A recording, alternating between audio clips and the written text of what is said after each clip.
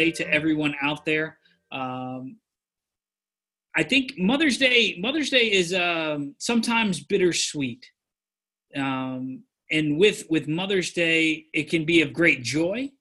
It can be of great rejoicing that for the mothers. But unfortunately, it also could be of great grief. Whether you have a severed relationship with your mom, whether your mom is no longer with us, or even on the other end, whether you desire to be a mom and that has not happened yet, or even if you've lost a child. This is a day of great joy, but also of great grief. And I pray that today, that as we look at the Word and we look at God's character, that we can see and we can rejoice that God truly is the perfect mom. My point this morning is that we have a gracious God, that we have a God that gives grace and mercy to us. That is some imagery of what we'll be reading this morning: a hen gathering her chicks. But when I think of God, I just imagine this like as He's creating moms, right? As He's creating moms, He's this amazing chef, and He has this giant bowl, and He's like, you know what? What could make the perfect mom? Well, I'm going to take 3 cups of compassion, jump that in there. 5 cups of just unconditional love. I mean, like loving no matter what. And then a gallon of just selflessness. Like just pour it on thick. Selfless, selfless, selfless. And then I just imagine God reaching for the courage and the compassion, and He accidentally hits a little bit of the anxiety and worry, and it just falls in there, and then you just mix it all up, and you got this amazing mom who just unconditionally loves her kids. And I just imagine that is the perfect mom. In Genesis 1, starting in verse 26, it says, God said, let us make mankind in our image, in our likeness. And I think as a motherly figure, it tends to be the greatest characteristics of God. This unconditional love, these godly qualities, this compassion, this selflessness. And I think we can all agree, right? We can all agree that these are some of the greatest gift a mom can show or it can have is love and grace.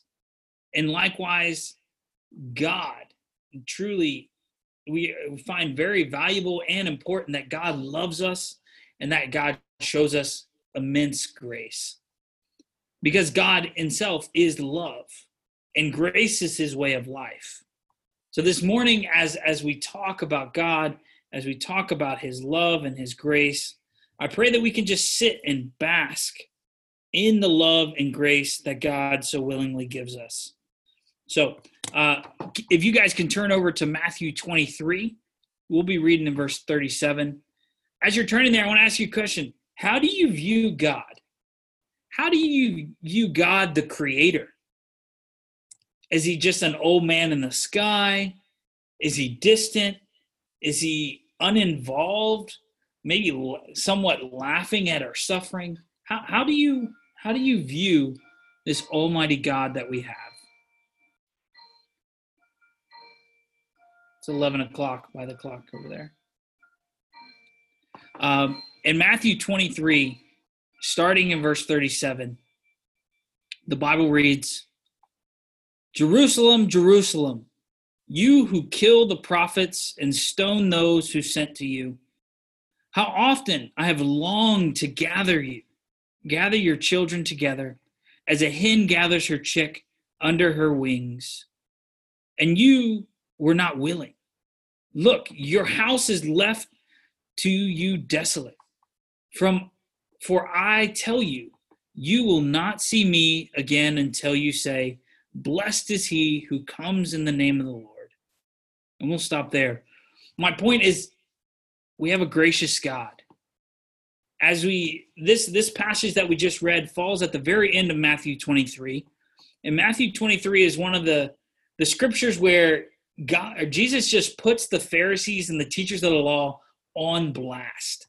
He calls them hypocrites, whitewashed tombs, unmarked graves, being clean on the outside, but dead on the inside.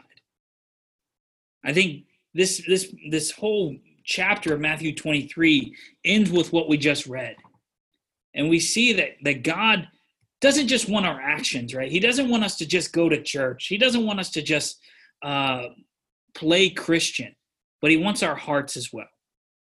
He says, Jerusalem, Jerusalem, you who killed the prophets and stoned those who sent you. This is calling for Jerusalem because he wants to gather the children. Unfortunately, Jerusalem is going to be destroyed. And even the prophets, talking even about himself, right? That Jesus is a prophet, he's going to be killed. And then you see Stephen in Acts, he's also going to be killed. And even the apostles themselves, he's calling them exactly what they are. They're murdering God's messengers. But we see the heart of God here. Like a mother hen wants to gather her chicks, God wants to gather his children.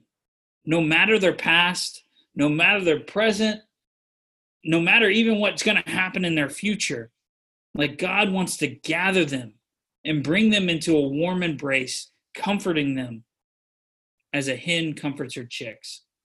There's a Renaissance artist or a Renaissance writer, Ulysses Eldavani, describes, at the first sign of a predator, mother hens will immediately gather their chicks under the shadow of their wings, and with this covering, they put up such a fierce defense, striking fear into their opponent.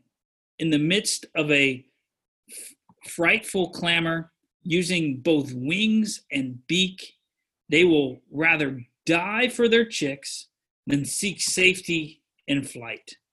Similarly, in collecting food, the mother hen allows her chicks to eat their fill before satisfying her own hunger. Thus, he said, mother hens present in every way a noble example of love for their offspring. And that's just an amazing picture and imagery of what God wants to do, right? Or that God does, that he wants so longing to gather his children, so longing to gather them.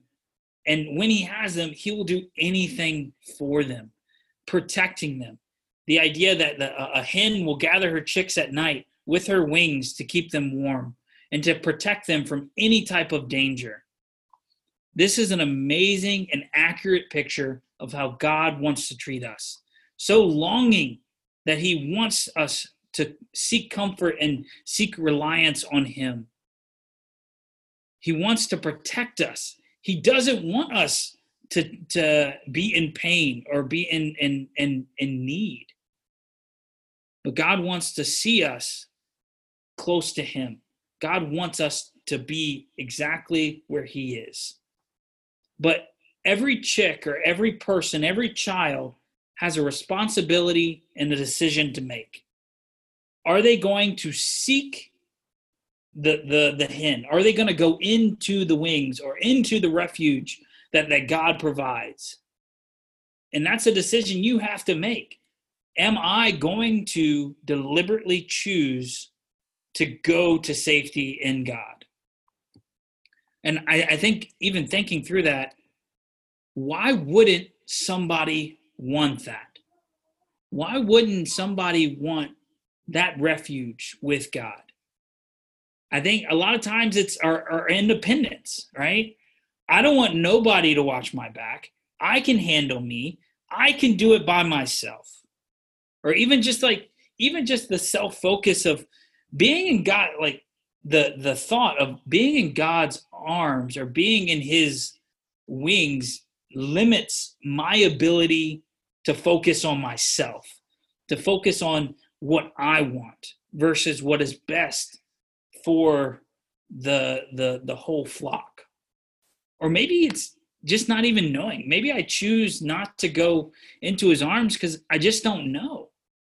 Or maybe I don't believe of what he's truly offering me. Maybe I've never seen a true biblical loving God that truly loves me without limits. But I just see it as he's just going to put rules on me. But that's not who we serve, right? That's not who we truly serve. We serve a God who is gracious and willing to accept us as we are.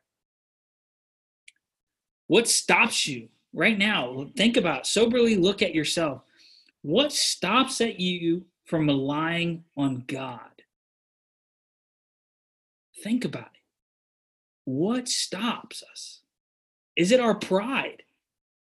Is it fear of rejection or embarrassment? Is it fear that God's not truly going to take care of me? I need to take it on myself because I don't trust that God truly has the best interest for me or that he's going to come through on what he says. I think we have to tackle those tough questions, even in our life. Like, how am I personally not running to God for my refuge? How am I taking it on and trying to protect my own self? Because the God we serve is a protector. He protects us, accepting all of his children under his wings. Like, God wants that. No matter the situation, he wants you to run to him. God's heart is not distant. God doesn't want just you to seek after him, but he's actually seeking after a relationship with you. God is greater than all the situations that you can think of, and he's willing to be gracious and merciful to wherever you're at. Unconditional love is a concept because God is who he is. And think about that. Like, unconditional love doesn't make sense in a worldly sense. It's only because God is who he is that we can understand unconditional love. God sending Jesus to the cross in a possibility that you would want to seek after him is intense, but also it's unconditional, right? You have a decision to make, and God was willing to sacrifice his son even if you didn't make that decision. I pray that as you're sitting here, that you can see this love, that you can see this compassion and the grace that God gives us. And I pray that can compel you. That can compel you, just as 2 Corinthians 5 says, that Christ's love compels us, that we can seek after him and seek refuge in Jesus. If you're here this morning and you're not a follower of Christ, and you're not, or maybe you're not doing it wholeheartedly, I want you to know that God is seeking a relationship with you. No matter your issues, no matter your situation, he will meet you with where you're at, because God is a God of grace and mercy, that he wants that relationship with you. And if you're here and you're a disciple of Jesus, you have grace too. You are not called to perfection, but you're called to repentance, right? In Romans 8:1, it says that there's no condemnation for those in Christ Jesus. No matter what you're going through, like, God died for you. Jesus went to the cross so you could be set free from your sins. You have forgiveness. You have liberation from what so easily entangles you. You have been forgiven. Sometimes I think when we take communion, we can focus on the somber, like, woe is me, kind of, these are my sins. But I think just as, like, the woman searched for her coin and she found it, she wasn't sad that she lost it. She rejoiced that she found it. And I pray that as we take communion this morning, that we can be rejoicing. Like, you know what? God did this. We have a God that is willing to sacrifice his son so that we can have our sins forgiven. I pray that as we take communion this morning, that we can rejoice, that we can be glad that God did what he did so he could have a relationship with us. So even as we pray, let us pray and rejoice. Let us pray.